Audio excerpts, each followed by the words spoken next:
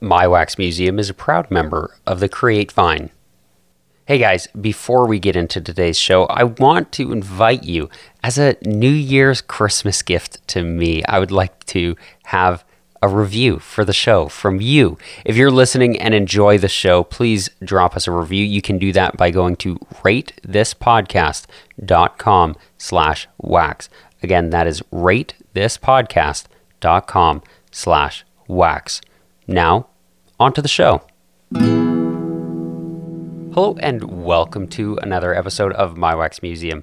I'm your host, Alex Williams, and today I'm sitting down with my friend and fellow podcaster, Sam Kamani. Now, Sam is an awesome guy. I loved having the conversations with him on Broken Bulbs, so I invited him over onto My Wax Museum. He's from India, but lives in New Zealand now. And so we talk about that contrast and how he experienced it and how he made the changes and the things he loves from his culture at home to the culture in his new home. It's a really fantastic conversation, and I'm excited to share it with you.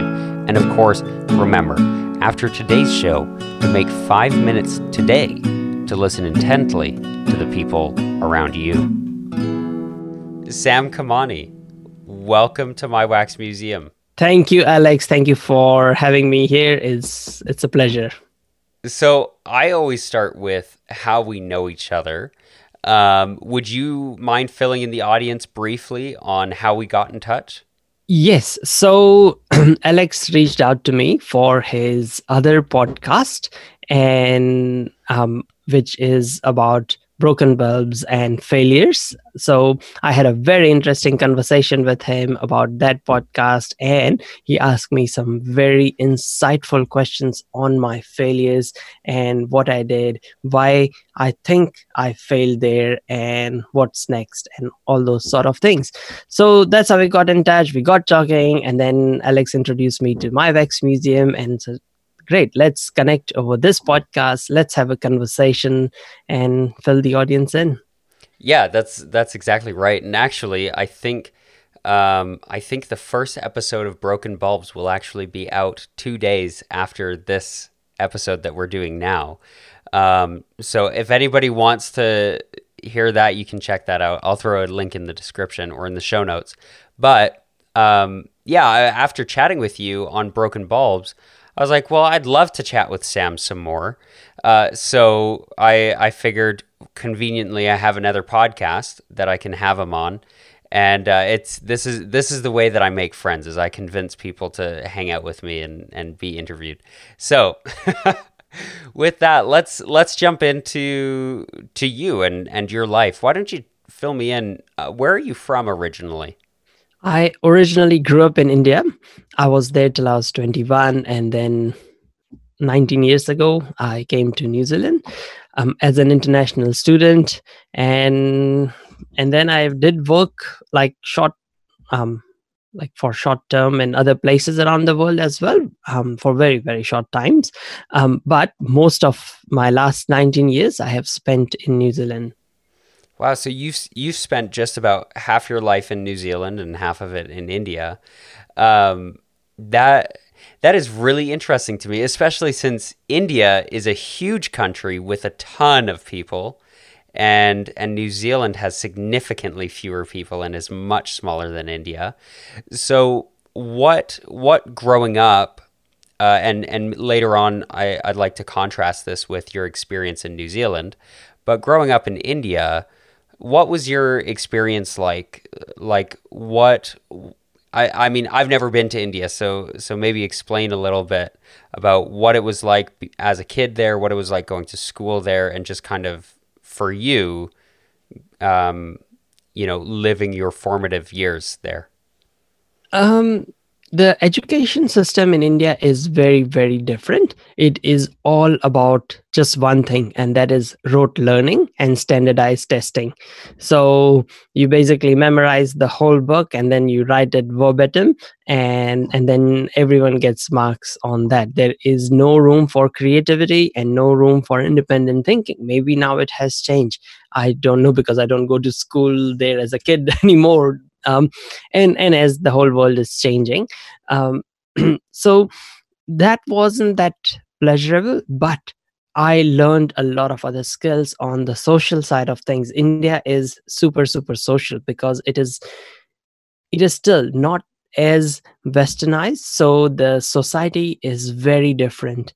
It is all about people and making connections and making friends, and it's like our house growing up was never locked. It was, the doors were always open, every neighbor knew everyone, people would just pop in and out of our house. If they cook something, they'll bring it over. Once in a while, if we cook something, we'll bring it over. And then um, it's like, when I got married, my wife, she's Kiwi, and then we go to India like um, every once a year, or maybe once every 2 years. And that was the first like cultural shock she had. It's like, what's the neighbor doing in our house suddenly? It's like, oh yeah, they made something, so they just came to leave some food for us. It's like, there is no boundaries, everyone knows what is happening in someone else's house in the street. Because the houses are also much, much closer. There isn't a huge front yard and a backyard and all that. Whereas in New Zealand, there is a lot more space, and houses are quite big with a bit of land around it, like a quarter acre land around it, and probably where how you have in Midwest or Canada and places like that. Of course, not in Toronto or Vancouver, but most other most other smaller cities and towns. So that's how New Zealand is. And then you have your own sort of area, and you have your own privacy, and which is very big in western countries, which is good. There's nothing wrong with it. It's just a different way of life. Everything has good and bad. So pretty much you become very, very social. That's why when in India, when we have a wedding, you invite 2,000 people, because that's the number of people you keep your connection with. I am still connected with at least half of my classmates from when I was 6 or 7 years old. I'm still friends with all of them on Facebook, and you don't leave connections. I am still in contact with my kindergarten teacher from India, um, even after 35 years or more. So it's like you never lose connections. Once you meet someone, you make friends, and then you just collect them to your social connections. And that's why when you have a big event, you end up inviting so many, because you're maintaining so many connections. Of course, it's changing as India is getting more westernized and stuff. So I think that would be the social thing, would be the biggest difference culturally. Whereas in, like in a western country, you have a wedding, you have 50 or 100 people, or maybe 150, 200, at maximum. You wouldn't do that. And in India, like a wedding could go on for 5-6 days or a week.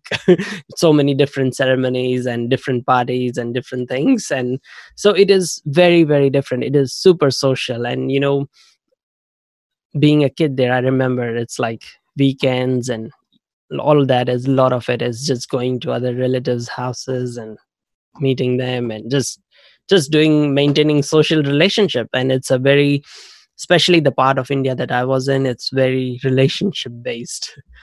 It's all about who you know, not what you know. So yeah, I mean, I became an extrovert just because of living in that society. Probably when I go to India, I'm seen as an introvert, because I have a lot more Western influence now, and I like my space as well. So yeah, yeah. So that would be the biggest sort of difference, I would say, the education system and the social life and the culturally, all that. So yeah. That is amazing. My stepsister actually just married an Indian gentleman, and we were all very excited to have the big Indian wedding. They had all these plans, like a week of ceremonies and events and stuff. Yes. And It's so yeah, expensive but though. well, then COVID happened, so they wound up having a very Yeah. low key wedding. But nonetheless, it would have been awesome. We were all very excited. So you grew up and you were kind of like brought up in this very social culture. Was there a lot of family around? Like, was that a big part of the social life, or was it largely just like whoever was on the street? on your block? Yeah, just the neighbors, and then also relatives. So here, um you have a like first cousins, second cousins, third cousins. You have um you go to their place and they come to your place all the time, kind of a thing. So there is a lot more um distant relatives that you mingle with and you connect with. Whereas on my wife's side, I don't know if she knows her third cousins or second cousins, but in India it's yeah, it's very different. Interesting. So I'm curious then, as you've moved into adulthood and moved away, lived in another country, studied in another country, worked in multiple other countries, and had these experiences. Um, do you feel like that tight relationship with family is something that you carry on, or do you feel like you're a little bit more focused on just you, your wife, and your kids kind of thing? Probably more focused on my immediate family, and also most a lot of my first cousins are not in India anymore. They are all overseas, so they are in Canada and US and UK and Australia and Dubai and all around the world. So everyone has now got their own life, their own family. And yeah, and also you have to, like, India is changing super fast as it is developing, and as people get more money, it is just natural human behavior to rely on money and less on other humans. So that is changing in India, and I know some of my friends who live in bigger cities. They live in an apartment building and they do not know who, they stayed there 2 years, they don't know who's living opposite them. um, so yeah, so it is changing there as well, the culture. I'm curious if you see that shift as a good thing or a bad thing, like based on your childhood experience and now based on your adult experience, having left India. Do you see that shift away kind of to that more siloed living? Is that a good thing or a bad thing? It is, it's very easy to say it's a bad thing, but it is neither good nor bad. It is just how culture moves and culture changes. Just like we don't live anymore in Western countries, love like how we lived in 1784 or something like that. So it is just a normal, natural progression. That's just how humans behave as society changes. Neither good nor bad, because it might seem like the more social living is good, but then you cannot have your privacy and everyone wants their privacy and everyone wants their independence. It's like, you don't want to, like, when you live, and people used to live in joint families a lot more. So I don't know if you know the concept of joint family. So it's like you and your wife and your kids, your brother's wife and their kids, and your parents, and sometimes the wife's parents, and, like, 15 people living in a big house or 14 people living in a big house. When you live with so many people, you have to make compromises, and those are not fun. And sometimes you cannot pursue your dreams, follow your dreams. Maybe you wanted to record this podcast, but someone else needed the computer, or someone else was doing their band practice in the same room, and so you would have to sacrifice that. So everyone wants their space and privacy, if they, because everyone has now their own dreams and ambitions and goals. In that sort of a situation, a lot of people have to sacrifice a lot of things for the common, um, what do you call, good of the family. And even when you have a roommate, you can choose your roommate. In that sort of situation, you cannot choose. If someone has a mental health issue in the family, too bad, you just have to take it for the next 40 years. So yeah, everything has its own good and bad um in life. Yeah, yeah. I mean that's definitely true, and it is interesting because I guess it just comes down to what you're trying to measure, right? What your Yes. what your ultimate goal is, and some lifestyles may be seen as better by some people and worse Yeah. by others. And yeah, I think But as that soon as that's given an opportunity, as soon as people get well off enough, as soon as they can buy their own houses, which is in fact getting a lot harder in Western countries now. For young people, that's why they have to stick around at home for longer. But people do move out and have their own sort of, what do you call, um, small or micro sort of family or a home. yeah, they do end up finding their own space once they can afford it. And as India is getting wealthier, and so it's just natural progression, and that's just what's happening. And probably even back in the days, um even in North America or US, you'd have like massive family and grandparents and everyone living under one roof in a big house in a farm or somewhere. And now it's, and then it became just a smaller family, and then just just people living by themselves. So it's just natural progression, I would say. Nothing new.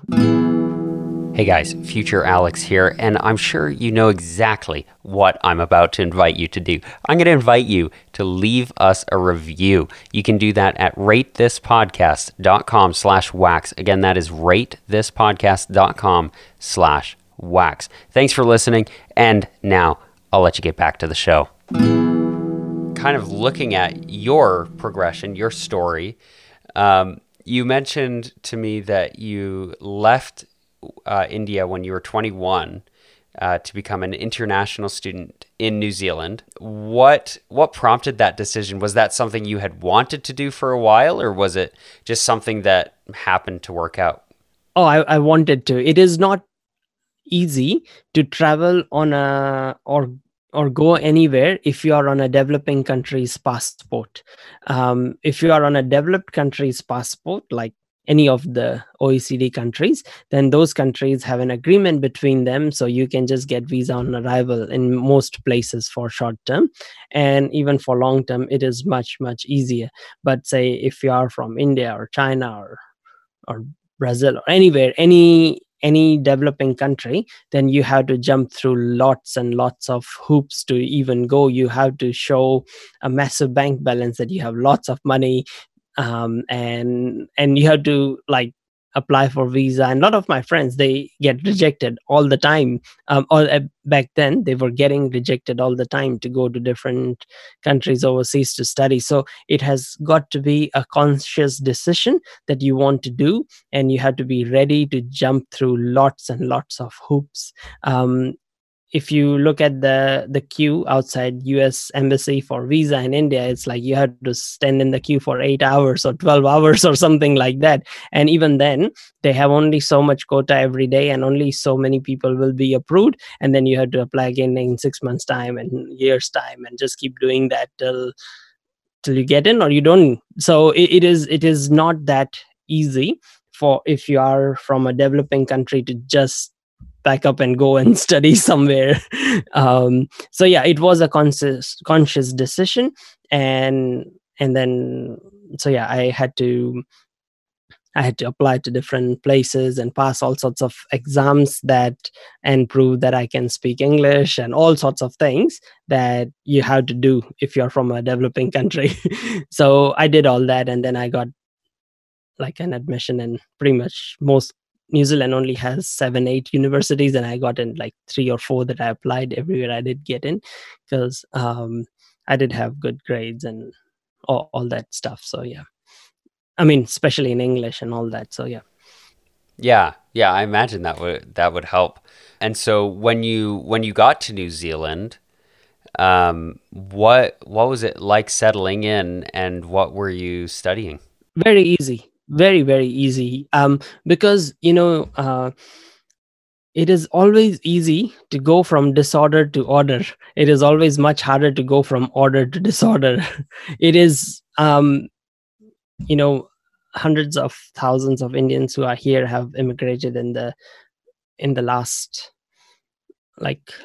few decades, and it is much easier to settle here, because there is law and order, there is less disorder. But There are systems and there are institutions and all those sort of things. It is very, very easy to live or to even start a business. It takes a couple of hours and all that sort of thing. Whereas India is a bit like US. Different states have different rules and regulations and laws and lots of bureaucracy and lots of corruption and all sorts of things. So it's not that easy or simple to start a business in India, or it didn't used to be. I don't know of the situation right now. Just like in US, it does take a lot more to do all the paperwork. There are lots of hoops to jump and all those sort of things. I mean, just being even an employer in US, you have to provide healthcare for your employees, and there's different. The tax structure is super complex in US because you not only have federal but you also have the state, and both of them have different rules and regulations for everything. So it's very, very complex, but that's with any big country. Whereas in New Zealand, it's just like size of Colorado, population of Colorado, so just one state. So you don't have multiple rules. You don't have to worry about health insurance as an employer. You don't have to worry about lots of things. It's very simple. So yeah, life in New Zealand is much easier and much simpler compared to India. However, there are differences. I mean, just I'm going back into, because I'm running a business and all that. The amount of opportunity in New Zealand is severely limited compared to the amount of opportunity I can generate in India or US or China or any of the bigger countries. Because as a business owner or as a startup founder, you just need two things. One is capital, and the second one is market. So capital is so you can build your product, hire people, all that initially. And then the market is because you need customers to sell to. And both these things don't exist in New Zealand. So it is easy to start a business, as in register a business and do the paperwork. But then what you're going to do? Then you need the market of India and capital from US to do things. So yeah, so it's very simple. It's like every place, just like culture has its pros and cons. So yeah, I think it's really cool that you've had the opportunity to kind of learn from all these different places and see how they work and stuff. What was it that you studied in New Zealand at school? So I studied marketing. Okay. And then you went on pretty quick to start businesses. Is that right? No, I applied for hundreds of jobs, which I never got. That's right. So yeah, and then you just have to make one. And also, I mean, university and all that is great, but it's never gonna be the same as learning in real life, which is completely different. Once again, universities are big organized organisms that are super slow to react. It's like, which university in the world is providing a degree in how to manage influencers for TikTok? Which one is doing that right now? No one. But that's the skill that people need if they want to be successful in 6 months time. And that's why universities lag so far behind. They just cannot move with the pace of the current market. If you really want to learn, you learn by doing, and you just go out and do it. It's like, you're really good at podcasting. Did you go to a university for a podcasting degree? Not a chance. Yes. So universities, some things, okay, you need to go to university, like it's law, it's medicine, want to be a surgeon, all those things. Yes, go to university. But so many other things, you do not need to go to university, because what they're going to teach you is going to be very useful in 1925. But you are not in 1925 anymore. Things have changed, and they have so many structures and they have so much bureaucracy that they can't just introduce a course. They can't just open a new campus in Chongpeng or somewhere in where the population is, where there are young people who want to study. So they are very, very slow to react. And also it is very theoretical. You want hands-on experience, go and do it for someone. Yeah, it's same thing for me. It's like, I have a podcast called Want Money Got Money. People listening can just search it anywhere. And what it is I interview founders who have raised funding, and I interview investors who invest in those sort of founders and startups. So I get to talk with entrepreneurs and investors, and the knowledge that they are sharing with me is immeasurable. So even if no one listens, I don't care, because I'm getting to learn so much from just by running that podcast and interviewing these investors. And those investors are active, those founders are active in the market. They have raised probably funding in the last 6 months, they have probably invested in the last 6 months, and they are sharing me their fresh knowledge. By the time their knowledge gets mainstream and gets filtered into books and gets into a course in university on funding and VC and all that, the whole ecosystem would have changed. It would be 5 or 10 years before all that knowledge gets into universities to be passed down to students, or maybe even 25 years. None of that would be any more relevant in future. So if you want to learn, go out and do things. Don't spend time in university, except there are few exceptions, like, as I said, like medicine and all those sort of things. Yeah, it is interesting. I've had multiple people ask me if I'm studying, if I'm studying new media, right? Like podcasting kind of thing, or if I'm studying business, because I have a business, right? And I've had multiple people ask me that, and I say, well, no, like I'm already doing that. I don't need to get a degree in order to do that. Yeah. And so I really like what you said. Before we kind of start getting into the end of the interview here, I do have one quick question. What is something that you feel you have learned specifically by doing it? Like some trade or practice that you've picked up by putting in that time to just try it and do it? The ability to form human connection, that is so important, and I'm still learning that every single day. And even you are doing that by connecting with people, whether it is through a podcast or whether it's through talking with people.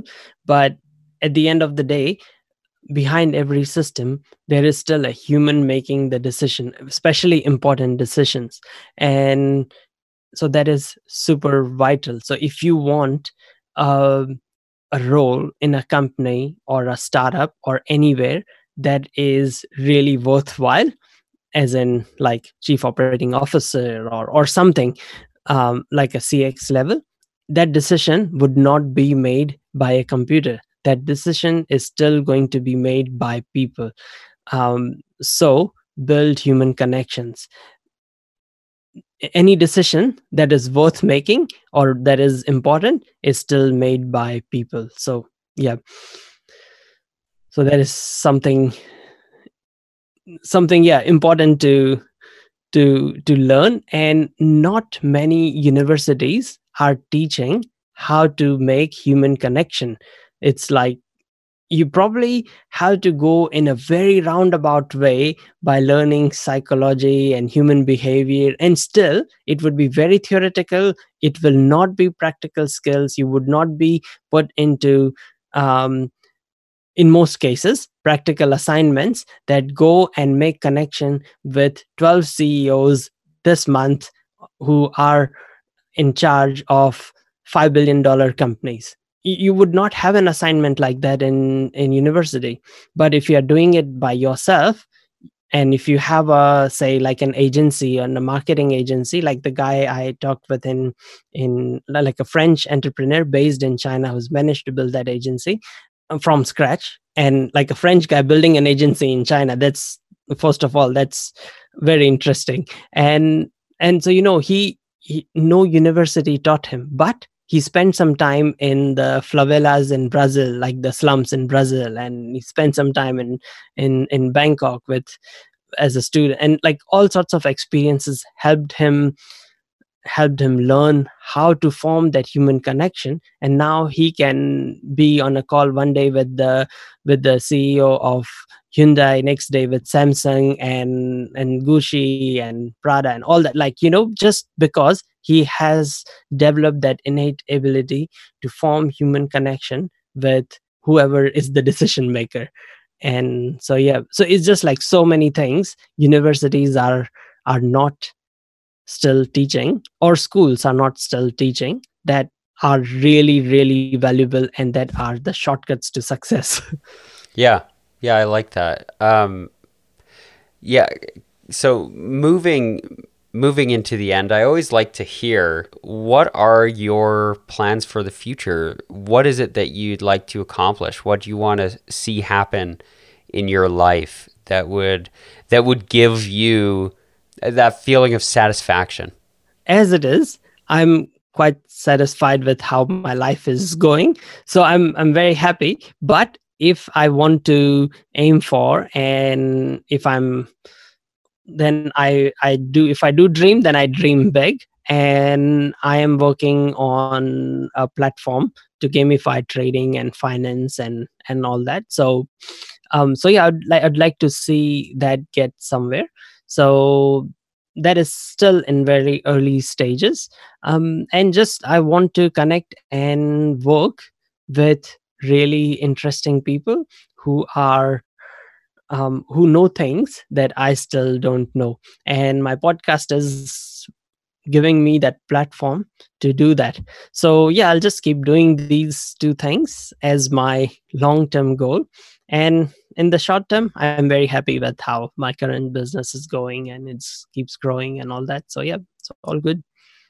And then looking back on your life, when you're at the finish line, when it's all said and done, and you're wrapping things up, what are the things, or maybe what's the one thing that you would look back on and say that is what you are most satisfied by in your life?